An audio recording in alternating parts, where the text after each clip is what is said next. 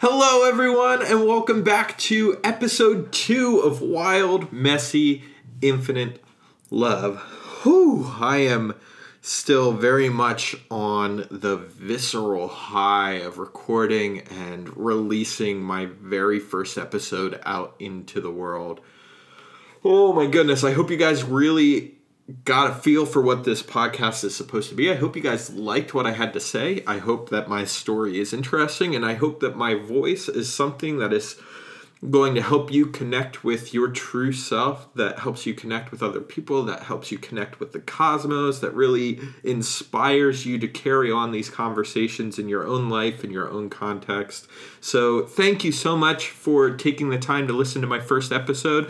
I just want to pause right here and let you know that I am very much looking forward to your engagement. So please, please, please, on Podbean or iTunes or Spotify or wherever you might be listening to this on, please comment and engage, leave a review. That really helps me get a sense and feel for what is helpful for you, because after all, the reason that I'm doing this whole podcast is not for me, but it's for you, the listener, because I felt the effects and the positive effects of a good podcast on my own life, on my own conversations, on my own context, on my own experience, and I want to give that to other people. So that's really why I'm doing this. So please engage with me, comment, leave a post, leave a review. I have an Instagram account. It's esnader18. I also have a Facebook page. If you look up Eric Scott Snader or Eric Snader, I think it's Eric Snader. Check that out. Leave a comment. Leave a message, something, engage with me. This is not just a one-way street, hopefully, but hopefully this is something that we can come together and journey together on. So with that out of the way, leave a comment, leave a review, subscribe to the channel, subscribe to the podcast, share this with other people that you think it might be helpful for or useful for, all that good stuff. All right, done with the business end of things.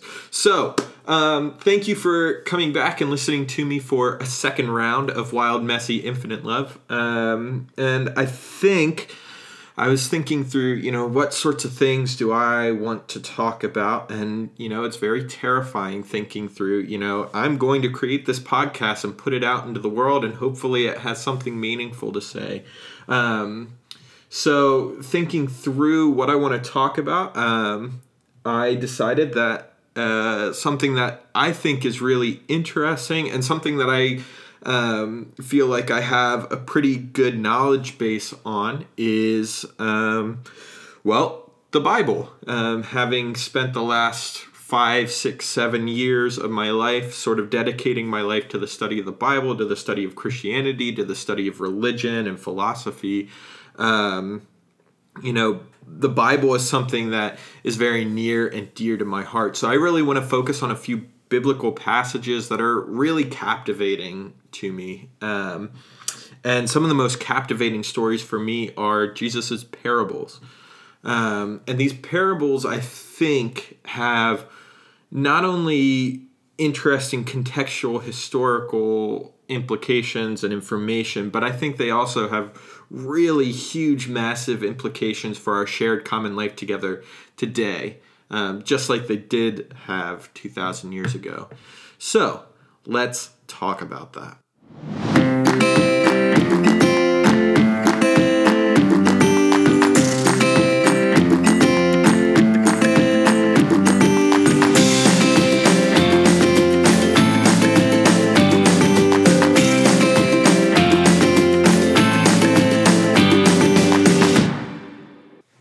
All right, everyone, we are back. I have my very favorite beer in hand, the Sweet Baby Jesus Chocolate Peanut Butter Porter by DuClaw Brewing Company. Tastes like a peanut butter cup, and a beer had a wonderful, wonderful baby named Sweet Baby Jesus. So I've got my outline in front of me, so let's talk about parables. This episode is called A Priest, a Levite, and a Samaritan Walk into a Bar. Your best guess about what parable I'm going to be talking about.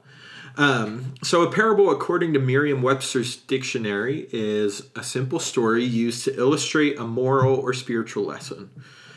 These simple stories are generally really full of symbolism and highly contextual information.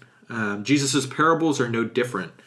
For us, the symbols and icons of our heritage and our culture are ingrained in us to such an extent that we might not even recognize that someone may view these symbols differently or these icons differently.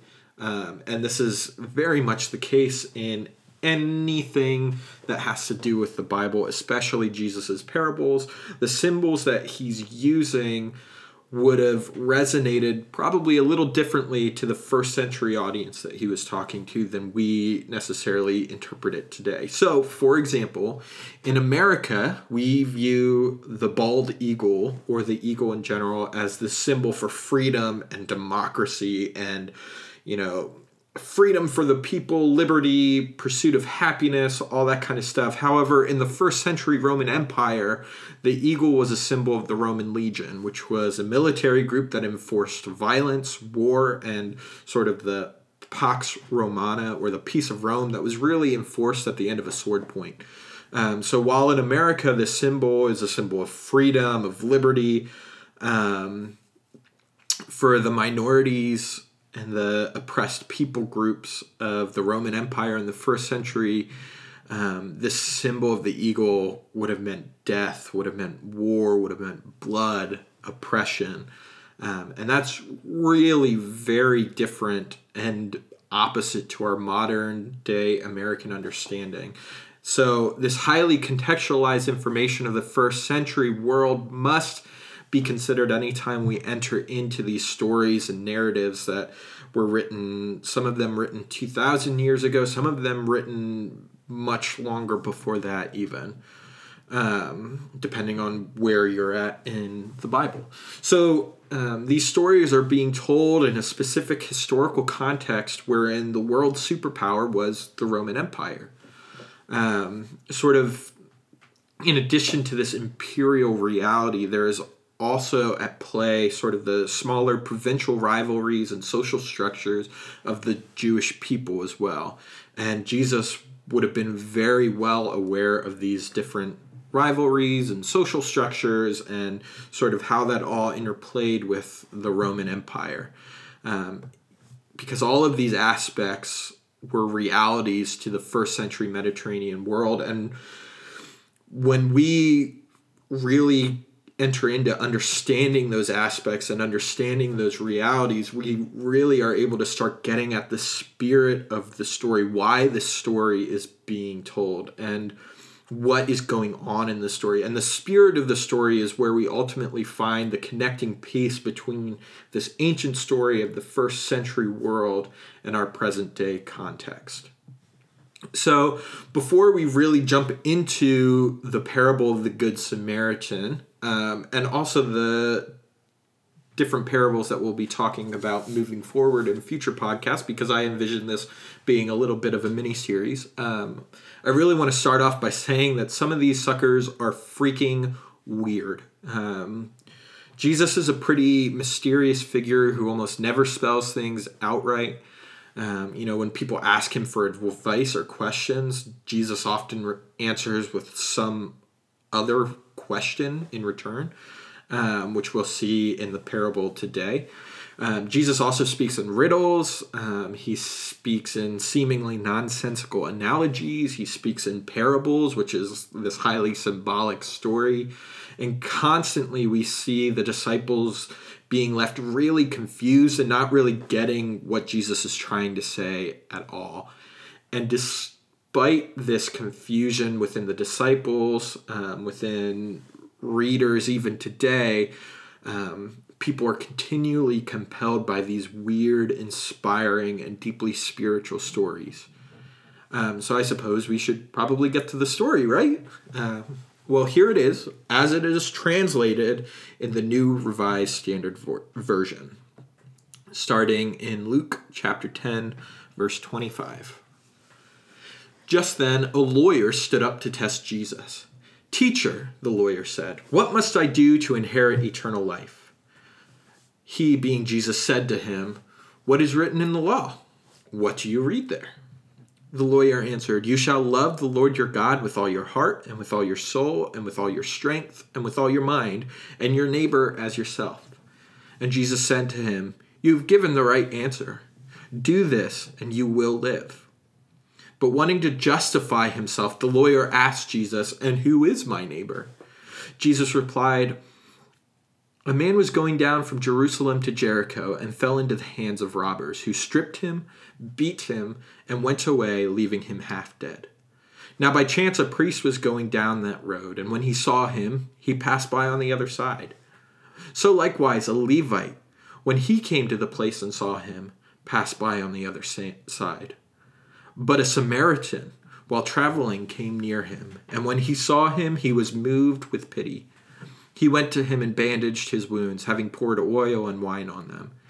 Then he put him on his own animal, brought him to an inn, and took care of him. The next day he took out 2 denarii, gave them to the innkeeper, and said, 'Take care of him, and when I come back, I will repay you whatever more you spend.' Which of these 3 do you think was a neighbor to the man who fell into the hands of the robbers?" The lawyer said, "The one who showed him mercy."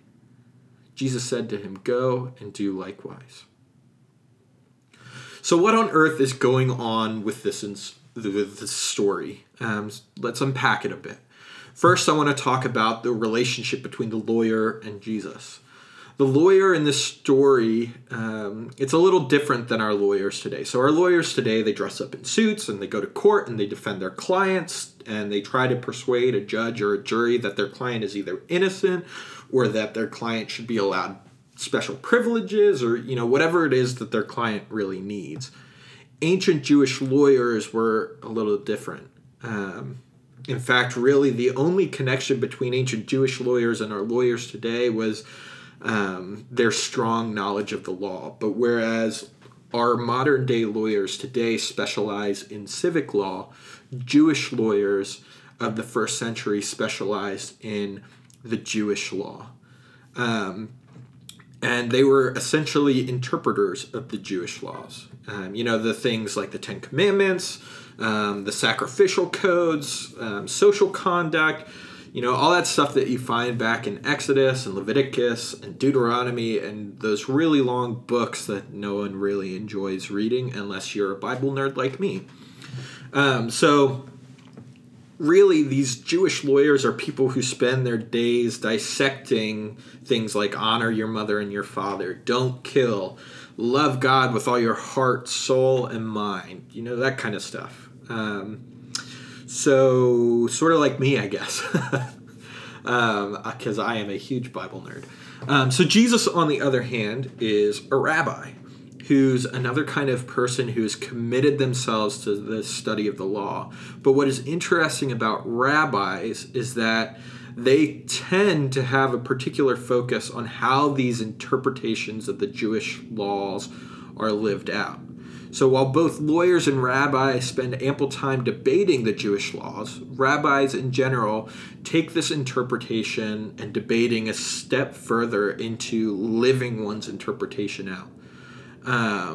This confrontation or this debate between Jesus and this lawyer would sort of be like a lofty academic theology professor encountering a local pastor and asking them a question. So anyway, this lawyer goes up and asks Jesus how one inherits eternal life. And for the Jewish consciousness, this question really gets at the heart of what it means to be Jewish. To inherit eternal life is to inherit the full blessing of the covenant or promise that God made to Abraham, to Isaac, to Jacob's son Joseph, and then also to Moses and the Israelites on Mount Sinai. So the entire Hebrew scriptures, everything from Genesis all the way up through the prophets and the exile and the return, and the faith, the Jewish faith that sprung out from that is essentially revolving around how one inherits this blessing. So this question of how do you inherit eternal life is kind of a biggie. So no pressure on Jesus or anything. But Jesus' response is really clever. instead of answering it himself, he responds to this lawyer with a question of his own. And he essentially says, you spend all your days looking at this stuff. What do you think the answer is? It's as if Jesus is saying, why are you asking me, man? You already have the proper response up your sleeve anyway. Jesus sees through this lawyer's attempts to trap him or trip him up into saying the wrong thing. The lawyer, being a good Jewish lawyer, responds with the typical, love God and love others, which is really inherently tied within the Hebrew scriptures and a very Jewish way of interpreting the law. The interesting point, however, is the next line where the lawyer, the Bible says, wants to justify himself. And he asks who his neighbor is.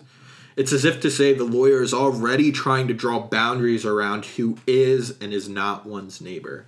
The lawyer is trying to ensure that he is doing what needs to be done to get eternal life. It's as if it's a game of numbers for this guy. Do the right things and you get your reward. Do the right things, say the right prayers, shake hands with the right people, and you get your golden ticket into heaven. Does that sound like any Christians that you know? Because it sure does for me. That was the sort of Christianity that I grew up in. And this sort of response is exactly what Jesus is refuting in this parable. So let's talk about some of the historical realities of this parable that Jesus tells, because even though it's a symbolic story, Jesus places it within a context that would have really hit home for the first century Jewish audience. So first, the road to Jericho. The road that leads from Jericho to Jerusalem is a mountainous, treacherous road full of arid mountains, narrow passes, and plenty of places for crooks and robbers to sneak up on people unawares.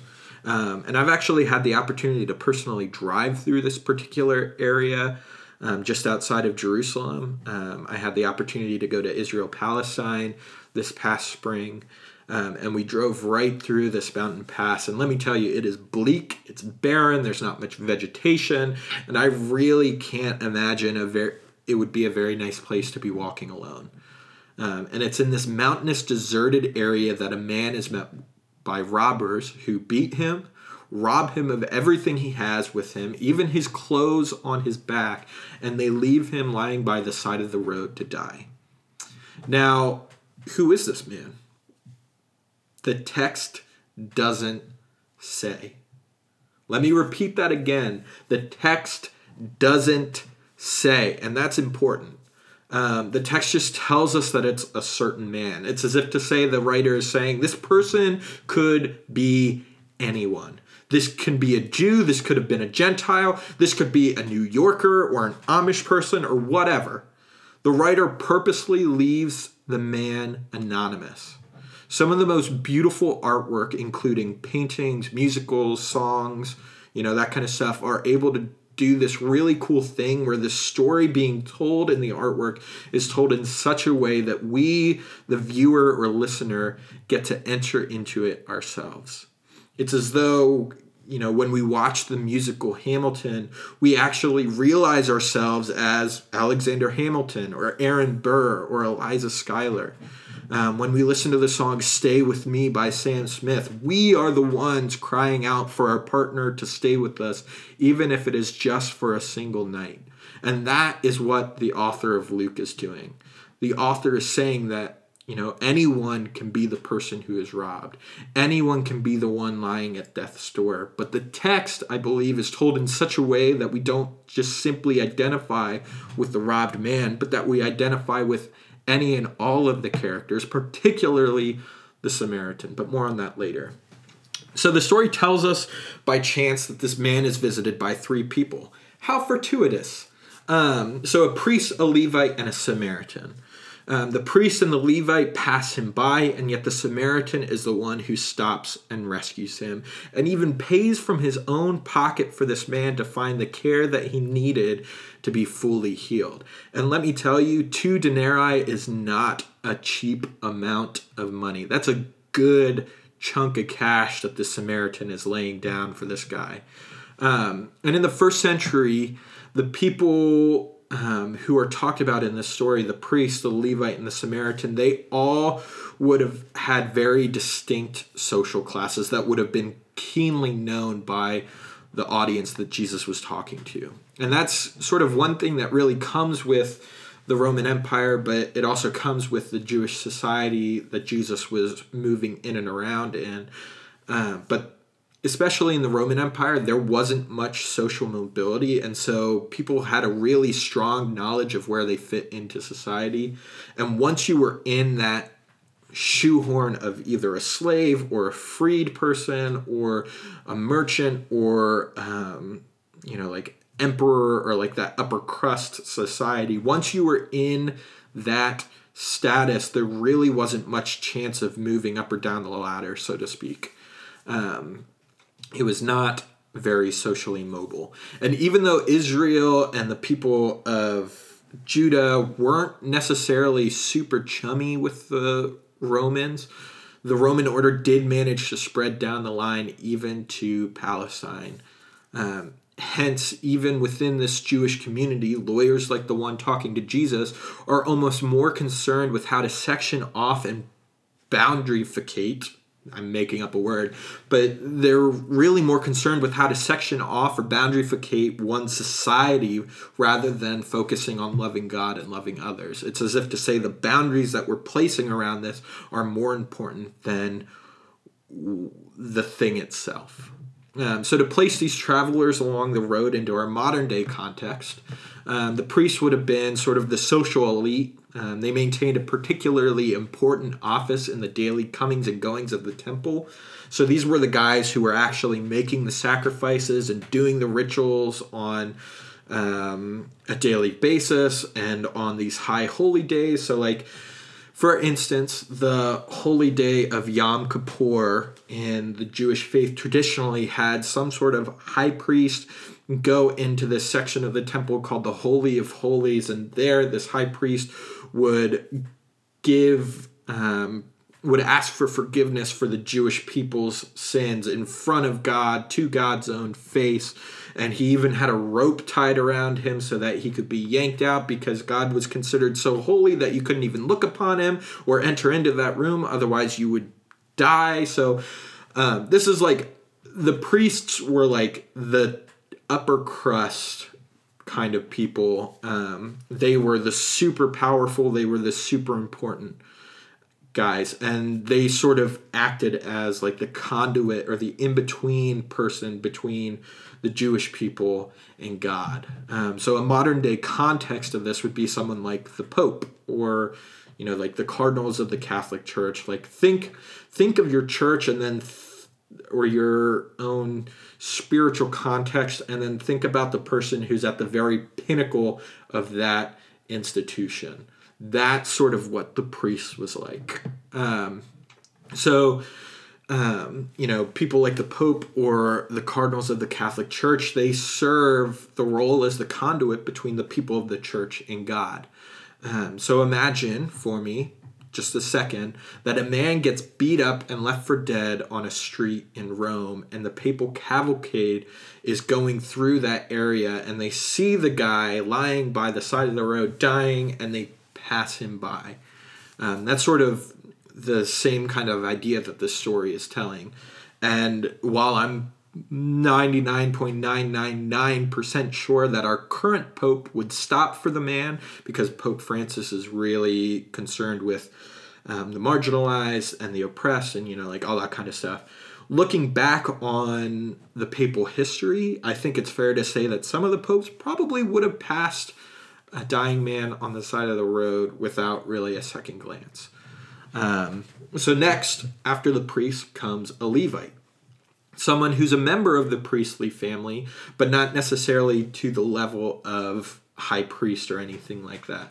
They trace their lineage similarly to that of Aaron, the brother of Moses. So they're part of that family, but they're not quite at that upper crust region yet. So they would have had some sort of function within religious practice, whether that be at the temple in Jerusalem or possibly at local synagogues. And to draw on a modern day context, a similar role.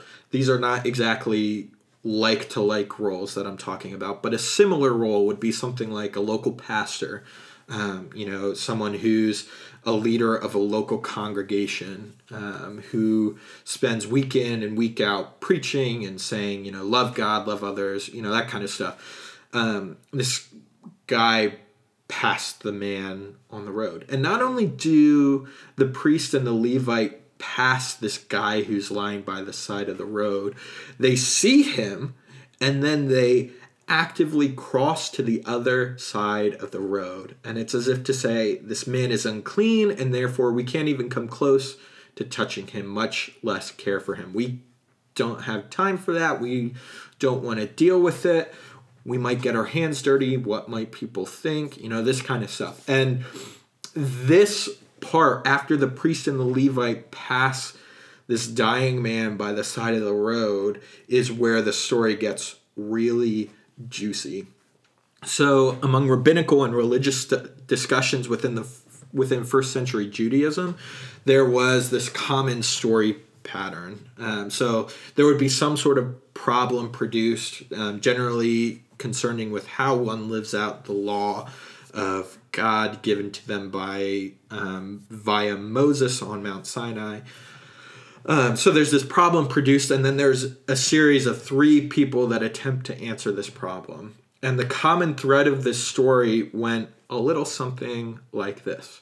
A priest, a Levite, and an Israelite, yada, yada, yada. So a priest, a Levite, and an Israelite walk into the bar, and here's the problem, and here's how they answer it. And oftentimes it was the common Israelite person who outshone the priest and the Levite in following the Jewish laws. But Jesus, while setting up this traditional way of telling the story, and I'm sure the listeners would have been anticipating Jesus to say, well, the priest and the Levite passed this guy, and they're clearly in the wrong, but the Israelite comes and saves him.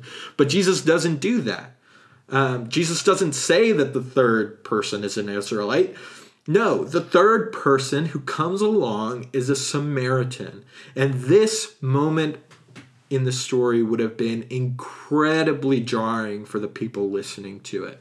And this is why. In the first century, a Samaritan was someone who was despised by the Jewish community.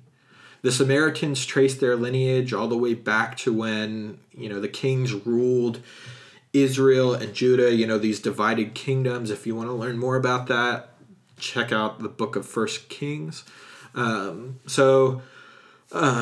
were descendants of both possibly people from the northern kingdom of Israel, but also from these outsider groups who were forcibly moved into the northern area of modern-day Israel, Palestine, by the then imperial powerhouse, the Assyrians. So, quick history lesson. Israel used to be a united kingdom under Saul and David and Solomon, and then when Solomon's son Rehoboam took over, the kingdom split into the southern kingdom known as Judah and the northern kingdom known as Israel. And then there were a series of kings. Many of them were not very good kings according to the Bible. Many of them worshipped idols and committed child sacrifice and all these other kinds of stuff. And eventually these imperial powerhouses came in and took over and exiled the people of Israel and Judah out of their homes. And the first kingdom to fall is the northern kingdom of Israel, somewhere around the 8th century BCE. So at that time, Assyria was the huge imperial powerhouse of the Mediterranean. And they came in and they defeated Israel. And Assyria had this practice of basically exporting people to places that were not their home to sort of discourage rebellion. So they went in and they conquered Israel, and they took all of the people of Israel and they displaced them. They split them up around their empire, and then they took other people from around their empire that they had already conquered, and they then placed them as the inhabitants of the kingdom of Israel or the land of Israel. So the Samaritans sort of trace their lineage quasi to this northern kingdom of Israel, but more importantly to these outsiders who entered into the land after Israel was taken. And according to the Bible, I doubt I really have to go too much into this, but according to the Bible, the Assyrians were not great people. They were idol worshippers. They did a bunch of bad stuff. Check out the story of Jonah if you want to learn a little more about why Jews didn't really like Assyria all that much. So anyway, these descendants, the Samaritans, they had a lot up against them that caused the Jews to not like them very much. So, for instance, they worshipped on the wrong mountain. They didn't go to Jerusalem to worship. They had their own mountain and their own temple that they worshipped on. Their scriptures were wrong, and they were tainted by the awful sin of being the offspring of an outsider group. And even though the Samaritans, by the time the first century rolled around, the Samaritans may have even held similar familial and cultural ties with the Jews of the first century, they really viewed each other as heretics and heathens. And within the biblical narrative, you particularly see Jewish animosity towards Samaritans. And they really hated each other. And this relationship between Samaritans and Jews would have probably been similar to the relationship of that of European Christendom and the Islamic nation states of the Middle Ages. Even though their religious history traces back to a similar ancestry and heritage, and even though their holy texts even talk about the same people, including Jesus. Yes, Jesus is in the Quran. There was enough of a difference to cause huge amounts of animosity and bloodshed between the two over the centuries. And even today, we still live with this legacy of hatred between Christians and Muslims, at least within the more radical wings of each party. You can just look at the fear-mongering that surrounded and continues to surround anyone of Muslim faith by Americans, particularly during both the Bush administrations and also in the quote-unquote travel ban put together by our current president.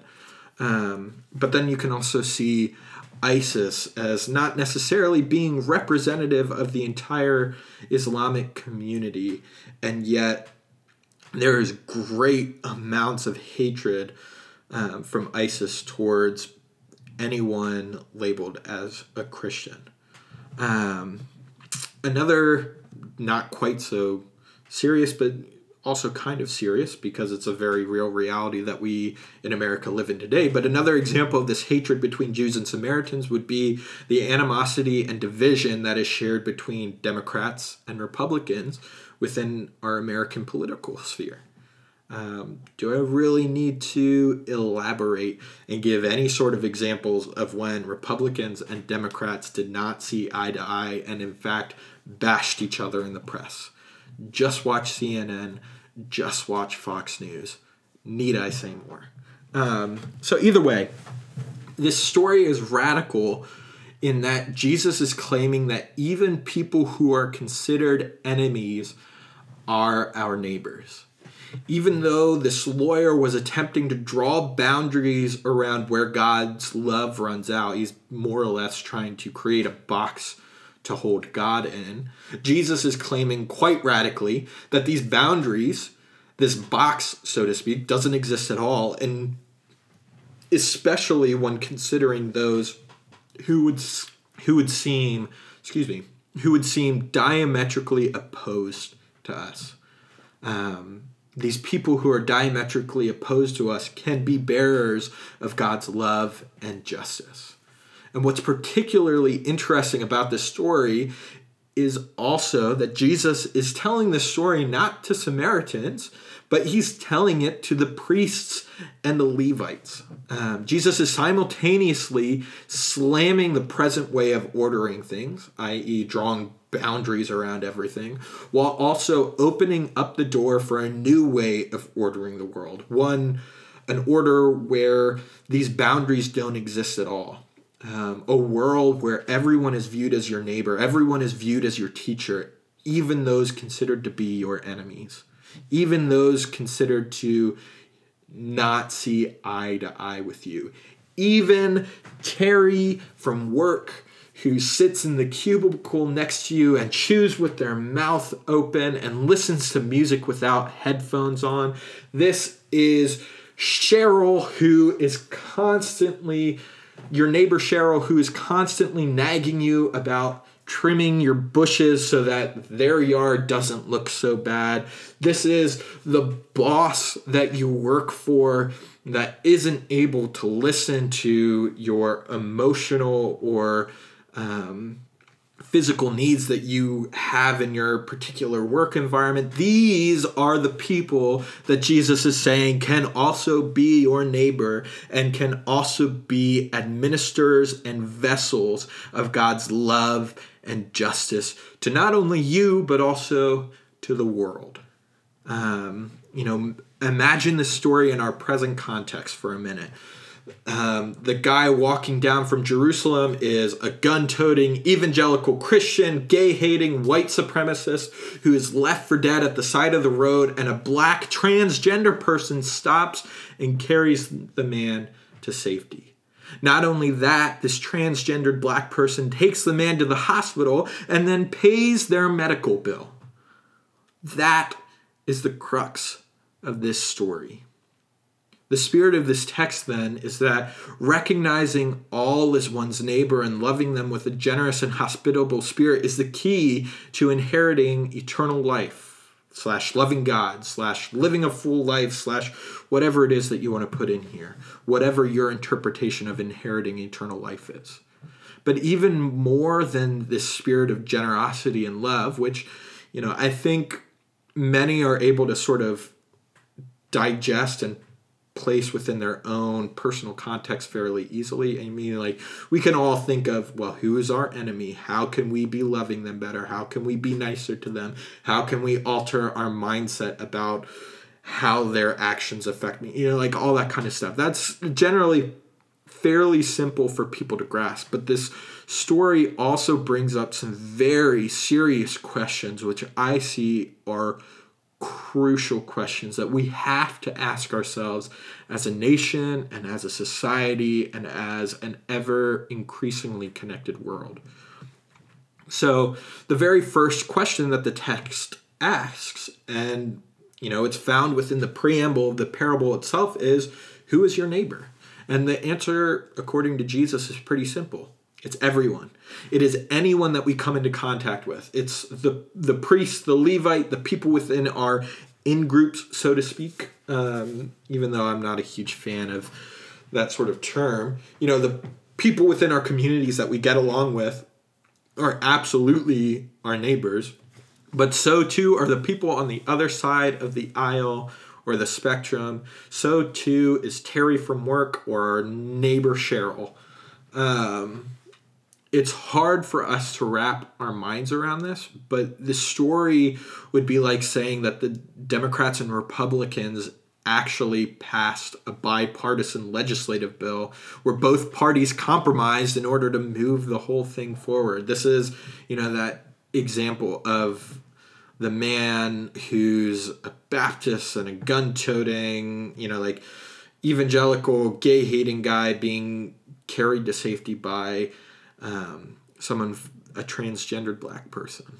These people are our neighbors too. And that is not an easy thing to hear, but it is everyone, no matter their race, their gender, their nationality, their party alignment, etc. Everyone is our neighbor, and everyone is capable of bringing with them the love, generosity, hospitality, and justice of the divine spirit that runs through us all.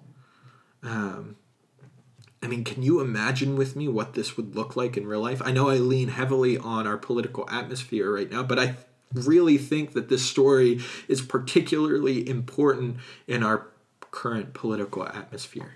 So, like think about how the news would be portrayed. Instead of CNN and Fox News and these other media conglomerates continuing to churn out party biases and ideologies and just slamming the other side, maybe, just maybe, we would hear about the good things that come out from the party that we're not necessarily aligned with. Now, believe me, I definitely have my own beliefs on how things should be run. And, I have a party that I tend to vote in alignment with a good deal of the time. But I really shudder to think how messed up our country is going to be if we continue going down this road of failing to listen and register that our neighbors' beliefs hold validity as well as ours, and they deserve to be listened to in the hope that compromise can be made. There's, within our democratic system, we have two parties for a reason, because we understand that it's not just one voice within our diverse people group. I have my own misgivings and sort of criticisms of just keeping it to a two-party system. But, we have this democratic system that is supposed to be built around people from different perspectives compromising and coming together. I would be really foolish to say that the way I think things should be run is the only way that things should be run. And I would be really foolish to say that my way is the only way with any sort of justice or goodness or love within it. So, for example, I come from a family that is pretty diametrically opposed when it comes to theological and political beliefs. My family sort of runs the gambit on where one falls in terms of political conservatism to libertarianism to liberalism to theological beliefs and all that kind of stuff. But despite this opposition that we face amongst each other, there's still an outrageous amount of love found within these familial ties that we all share together. And these political ideologies and these theological beliefs really get at the heart of deeper questions of things like, what does it mean to be human? What is the human nature? Are we inherently good, or are we inherently corrupted by sin? This kind of stuff. What does it mean to organize our lives together? What's the most important part of our society? What's the most effective way of organizing our lives together? What should we be focused on? What are the fundamental creeds for us as a community and as a nation and as a human race on earth? And those, I think, are better questions to ask than something like, should a border wall be built? It's strange, but even though me and my family find a lot of differences on how we think things should be run, and the question of should a border wall be built is one of those questions of how we think things should be run, when we dig deeper, especially me and my family, we oddly find that we do have a lot of agreement on some of those deeper, more fundamental questions. We don't find total agreement, but we do find some agreement. And even though the way we live out those answers may be different, the fact that there's at least some modicum of consensus is huge in starting to move forward and starting to understand one another and starting to be able to see the spirit that rests within them that also rests within me, which is what this podcast is really all about. It's about finding that spirit and naming it and claiming it. But, obviously, in order to get to those deeper fundamental questions, we have to come at it from a perspective of humility and willingness to listen. If we enter into these conversations ready to be combative, ready to just put the other person down, ready to just completely disregard their beliefs, how do you ever expect to get into that deeper, more vulnerable space? I know for me, when someone attacks me, I get defensive. And it's the same for other people. If we go on the attack right away, if we don't come in with a sense of humility, of respect, of dignity, we can never reach that deeper level. And the second question that I was left with is this: do boundaries really matter at all if everyone is our neighbor? So for the lawyer of this story, the boundaries were the most important thing for him. So this question of do boundaries really matter if everyone is our neighbor really rests with me.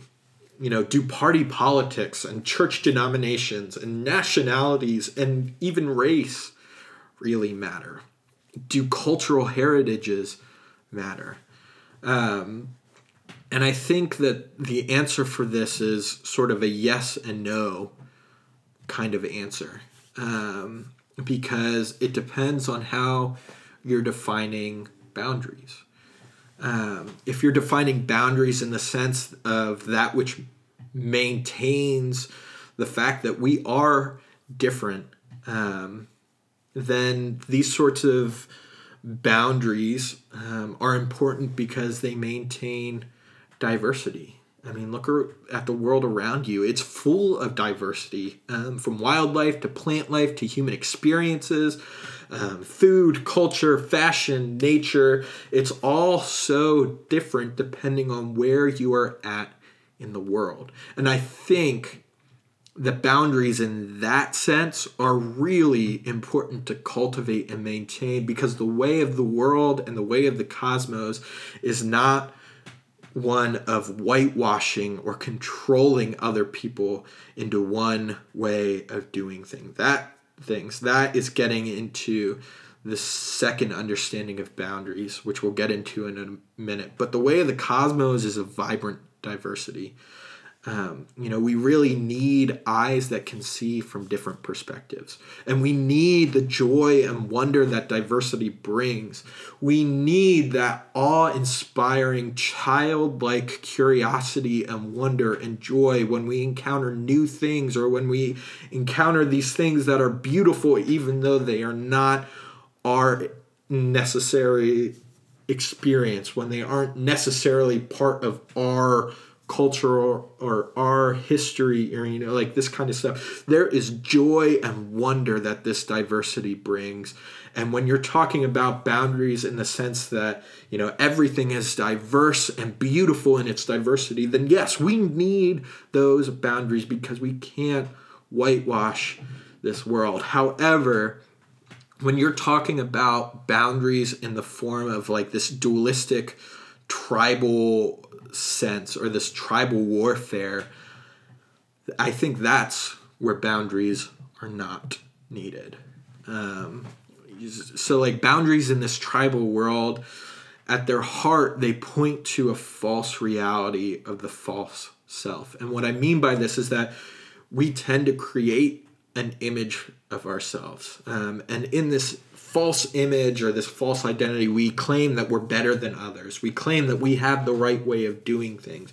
We claim that we are better than others or more advanced than others. So we need to bring this and implement this and force this on to others. A perfect example of this was the terrible, terrible colonial atrocities performed in the nations of the continent of Africa during the late 1700s, 1800s, when all these European countries were coming in and trying to, quote unquote, westernize and Christianize the indigenous peoples. And they caused a whole lot more harm than they did good in doing that. And they were suffering under this idea of the quote-unquote white man's burden, where they have to share this advancement with others because their way is better than other people's way. And when we're trapped in this false reality of the false self, when we're trapped in this tribal world, people on the outside of our group tend to be threatening, and therefore we should either be fearing them, or we need to put them down, or they're weaker than us and therefore they don't deserve to exist. And the fact is that the world is not partitioned in this way. The fact is there isn't one sect of reality in my historical, cultural heritage, whatever you want to put in there, and there's not a separate reality in someone else's cultural experience, but it's all part of one singular reality of which we are all a part of. So while diversity is a good thing that must be maintained, this false self that tends to put ourselves above others is bad because it points us away from the fact that this is a singular reality of which we all are a part of and which we are all sharing in. There is one spirit which runs through all people and all things. And while nationalities and cultures maintain a vibrant diversity which allows us to view this one reality from different perspectives and use different vocabulary, we are all pointing towards that same reality. God is one, as those in the Islamic community might say. This is one reality. And boundaries, in the sense of tribal dualistic warfare, are facades that attempt to point us away from that one reality. And this tribal boundary system is so entrenched within us. I mean, you just have to look at the country of America over the last 2 years since the election of Donald Trump. We are a divided nation, and our current president and his sort of seat in the White House over the past couple years has brought this division into stark relief for a lot of people to see and a lot of people to shudder at. So Jesus' parable of the Good Samaritan provides us with a way of counteracting this division that humanity seems to shoehorn itself into time and time again. And the way of counteracting that, at least the first step, is by remembering who our neighbor is. And remembering that in this world's diversity, they too have a valid and important way of viewing the world. And we can, by doing this remembering, we can begin to cross the fissures of our world and start to build bridges rather than to build walls, and rather than pushing ourselves further and further and further away from people who might be different than us.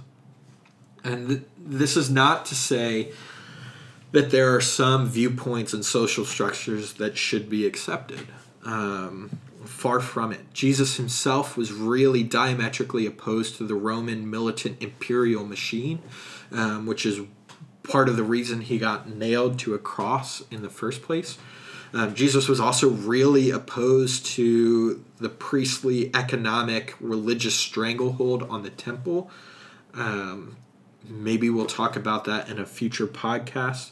But Jesus' opposition to the priestly order of things was one of the reasons he got brought before Pontius Pilate, and one of the events that led to his crucifixion as well. There are some things in this world that don't belong here, and we need to oppose them. But we find those things by looking at those deeper fundamental questions of who we are as human beings. And we need to look at these deeper questions of what do these things say about human dignity, and what do these things say about the sanctity and sacredness of human life. So things like racism, violence, fear-mongering, social inequality, systematic oppression of minorities, these things that really attempt to dehumanize people, these things that attempt to maintain this dualistic tribal facade, do not belong here. They don't value the diversity of our cosmos, and they don't value humanity as they should. They fail to see the connections between all humans and all things. So while I say, yes, we must be willing to listen to those who are opposed to us, we absolutely should not sit idly by while oppression and violence run rampant, just like the priest and the Levite did. Things like Charlottesville, the Tree of Life Synagogue in Pittsburgh, the attacks on Paris, the attack at the Pulse nightclub in Orlando, the attack in Parkland, Florida, Las Vegas, the World Trade Center. These acts of violence, these acts of oppression, these acts of racism and fear-mongering, these things aren't okay. And we need to find the balance between resistance to these evil, oppressive structures and things and, whatever else. We need to find the balance between resisting that, but then also finding the balance to actually cross the picket line, so to speak, and actually talk to someone who believes something that's different than what we believe. It is a very different thing to be resistant to police brutality or social inequality than it is to just automatically be resistant and defensive and attacking against someone just because they voted for a different political member during the last election. Those are two different things. And while there might be some overlap there, we are complex human beings with complex experiences, complex histories, and we all do have those answers to those fundamental human questions, and we need to dig deep down into that area of vulnerability. But all this is to say, we need to be able to strike that balance between resistance of evil, resistance of empire, resistance of oppression, but then also figuring out how we share this life with one another. But we'll probably have to put that off for another podcast because I'm rambling and I'm also quickly running out of time. But all this is to say is that we must stand vigilant in the face of boundaries defined as this tribal system. We must cultivate diversity in the world, this diversity which enriches and emboldens others. These things that reveal the beauty of humanity in the world, rooted in the spirit of love within all things. And we must also resist the temptation to let boundaries turn our eyes from that same spirit. We must break through the facade of the false self of tribal dualistic warfare and boundaries. So finally, a third question remains for me in reading this story. And that question is this: which character are we? Are we the common person who has been so beaten down that we are barely hanging on? Is there someone else in your life who is this person? Are we the robbers? Are we actively participating in the oppression, injustice, and aggression towards others? Are we actively participating in creating the tribal boundaries of the false self and the false group identity?